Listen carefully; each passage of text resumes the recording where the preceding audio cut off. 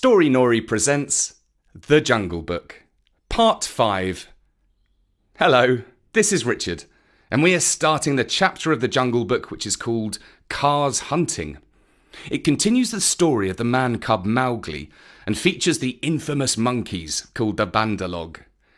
And I'm delighted to dedicate this episode to Joss from Cheltenham in England, whose family supports us on Patreon. And this might be a good moment to recap some of the names in the Jungle Book, just to make sure it's easy to follow along. Mowgli is, of course, the man cub. In the Disney film, his name is pronounced Mowgli, as in the name Mo. But Kipling leaves us a note to say, Mowgli is a name I made up. It does not mean frog in any language that I know of. It is pronounced Mowgli, accent on the Mao, which rhymes with cow. So that is why we're pronouncing his name Mowgli, just as Kipling instructed. And Kipling tells us that Baloo is Hindi for bear, and Barg is Hindi for tiger. So Bagheera, the Black Panther, sort of means a little tiger. Kaa, who this chapter is named after, is a made-up name from the queer open-mouthed hiss of a big snake. He's a python. Anyway, I'll explain a few more names as we go along. But now, let's continue with the story. All that is told here happened some time before Mowgli was turned out of the Seeonee wolf pack or revenged himself on Shere Khan, the tiger. It was in the days when Baloo was teaching him the law of the jungle. The big, serious, old brown bear was delighted to have so quick a pupil, for the young wolves will only learn as much of the law of the jungle as applies to their own pack and tribe, and run away as soon as they can repeat the hunting verse. Feet that make no noise, eyes that can see in the dark, ears that can hear the winds in their layers, and sharp white teeth. All these things are the marks of our brothers, except Tabaki the jackal and the hyena whom we hate. But Mowgli, as a man cub, had to learn a great deal more than this.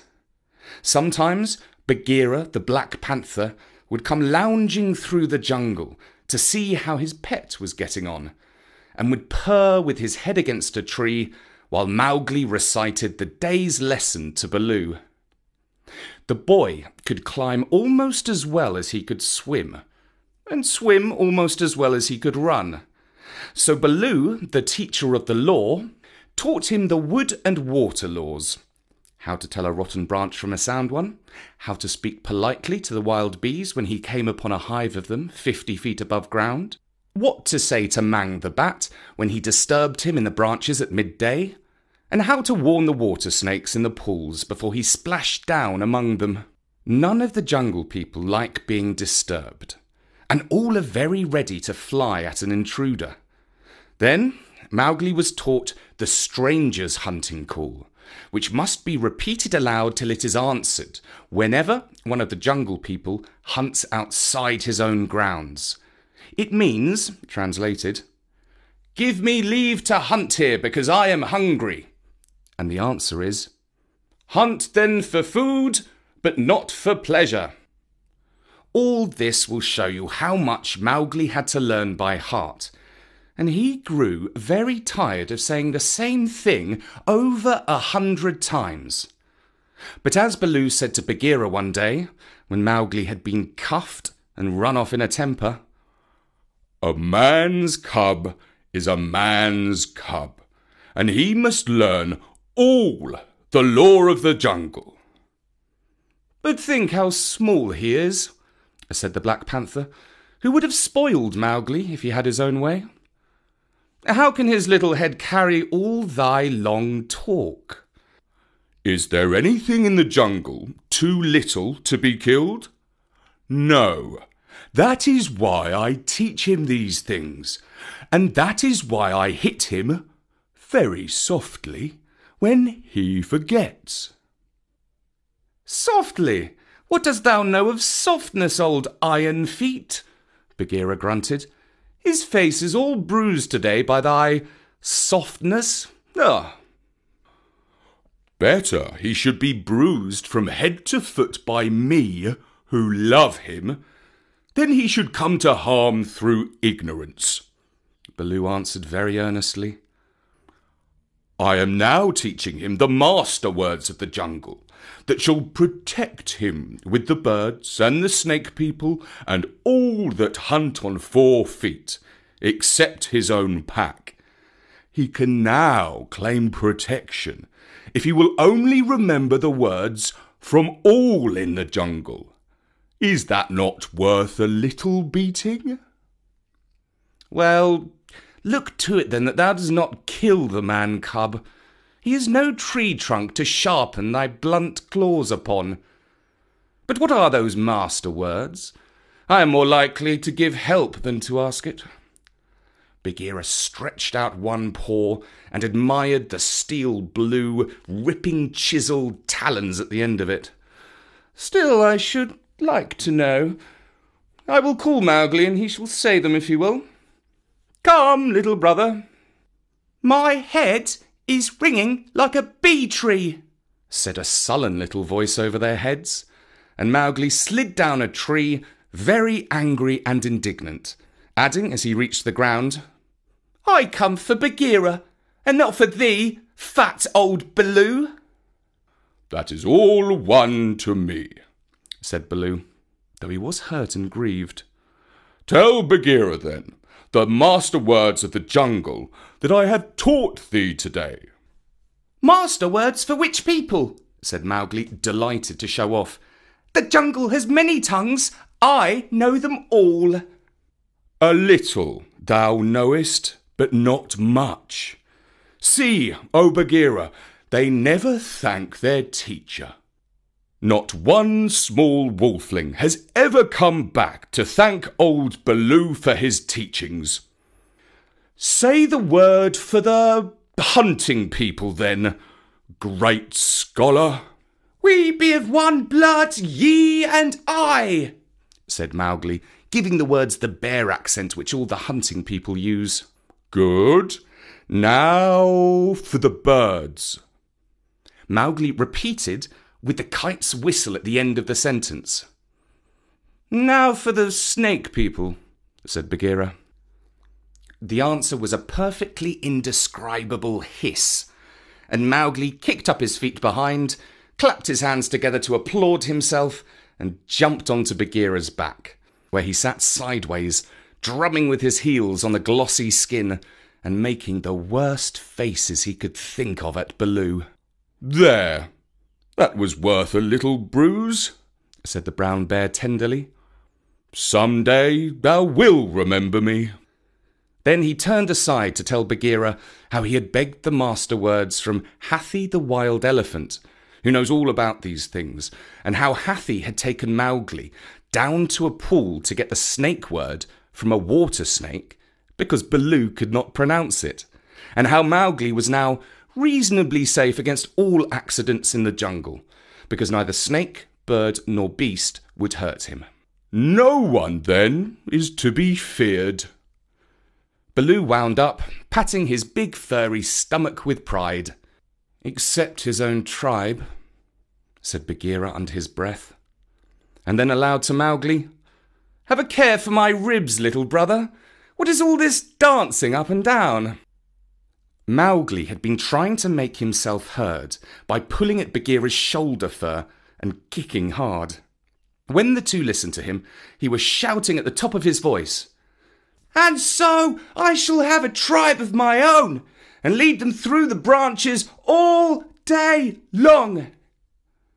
What is this new folly, little dreamer of dreams?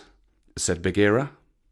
Yes, and throw branches and dirt at old Baloo, Mowgli went on.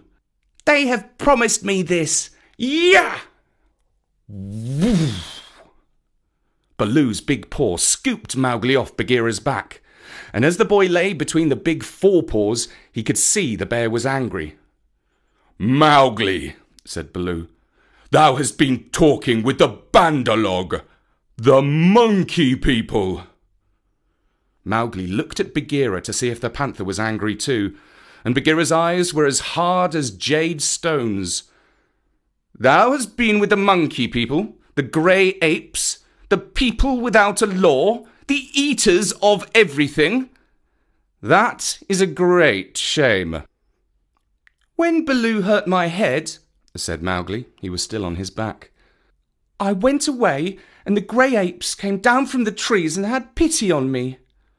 No one else cared." He snuffed a little.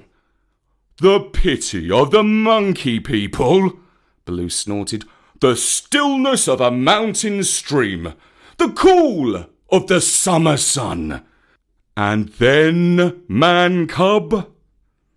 And then they gave me nuts and pleasant things to eat, and they carried me in their arms up to the top of the trees and said I was their blood brother, except that I had no tail, and should be their leader some day." "They have no leader," said Bagheera. "They lie. They have always lied." "They were very kind and bade me come again. Why have I never been taken among the monkey people? They stand on their feet as I do. They do not hit me with their hard paws.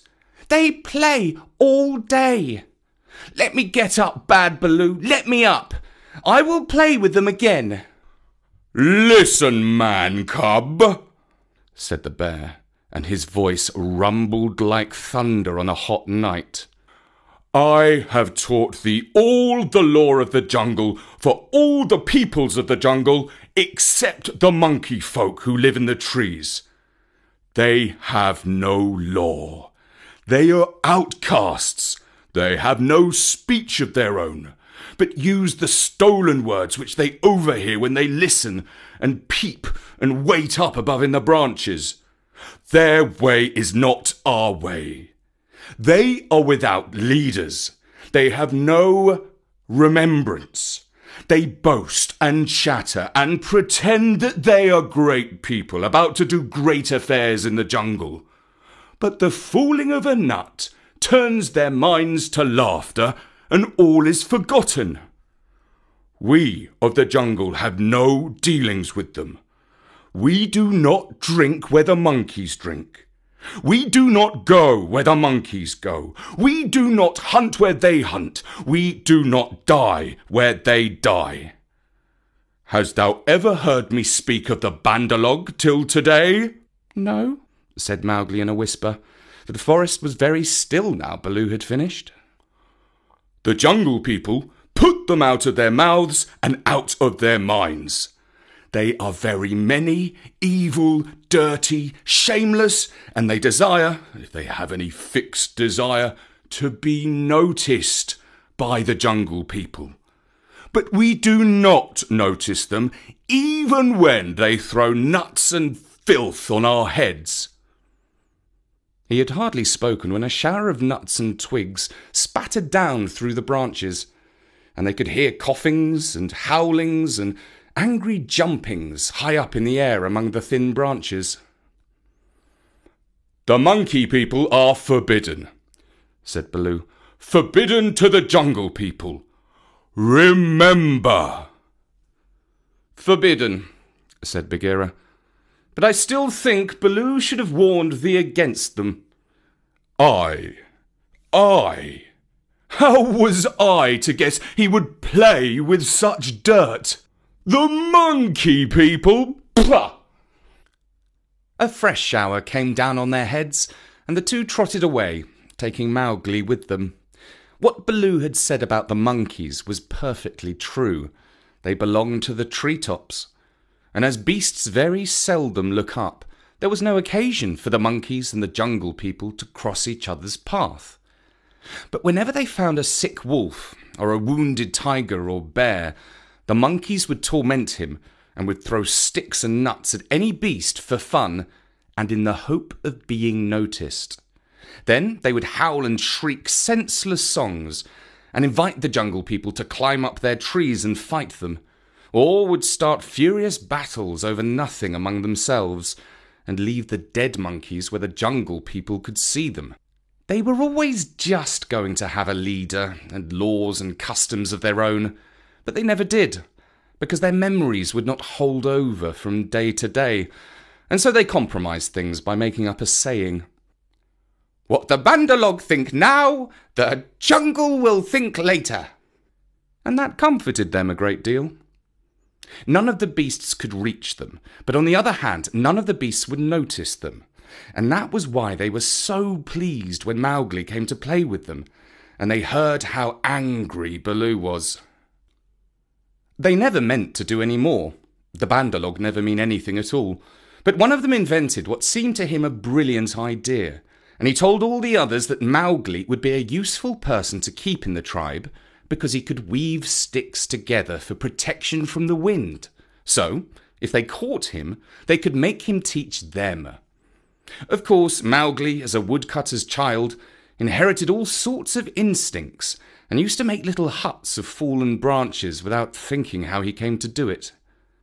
The monkey people, watching in the trees, considered his play most wonderful. This time, they said they really were going to have a leader and become the wisest people in the jungle. So wise that everyone else would notice and envy them. Therefore, they followed Baloo and Bagheera and Mowgli through the jungle very quietly till it was time for the midday nap. And Mowgli, who was very much ashamed of himself, slept between the panther and the bear, resolving to have no more to do with the monkey people. The next thing he remembered was feeling hands on his legs and arms, hard, strong little hands, and then a swash of branches in his face, and then he was staring down through the swaying boughs as Baloo woke the jungle with his deep cries, and Bagheera bounded up the trunk with every tooth bared. The Bandalog howled with triumph and scuffled away to the upper branches, where Bagheera dared not follow, shouting, "He has noticed us! Bagheera has noticed us! All the jungle people admire us for our skill and our cunning!" Then they began their flight, and the flight of the monkey people through treeland is one of the things nobody can describe. They have their regular roads and crossroads, uphills and downhills, all laid out from 50 to 70 or 100 feet above ground, and by these they can travel even at night if necessary. Two of the strongest monkeys caught Mowgli under the arms and swung off with him through the treetops, 20 feet at a bound. Had they been alone, they could have gone twice as fast, but the boy's weight held them back. As sick and giddy as Mowgli was, he could not help enjoying the wild rush, though the glimpses of earth far down below frightened him, and the terrible check and jerk at the end of the swing over nothing but empty air brought his heart between his teeth. His escort would rush him up a tree till he felt the thinnest topmost branches crackle and bend under them, and then with a cough and a whoop would fling themselves into the air, outward and downward, and bring up, hanging their hands or their feet to the lower limbs of the next tree. Sometimes he could see for miles and miles across the still green jungle, as a man on the top of a mast can see for miles across the sea. And then the branches and leaves would lash him across the face, and he and his two guards would be almost down to earth again. So, bounding and crashing, and whooping and yelling, the whole tribe of Bandalog swept along the tree roads, with Mowgli, their prisoner. And I'm delighted to dedicate this episode to Joss from Cheltenham in England. Joss writes to us, "I suggest a story where a guy jumps so high he gets onto a cloud and finds a door and goes through it and finds a jungle. I love your podcast and especially the Wicked Uncle stories." From Joss Cox. Well, thank you, Joss, for that extremely imaginative suggestion and for your support on Patreon. For now, from me, Richard, at storynori.com, goodbye.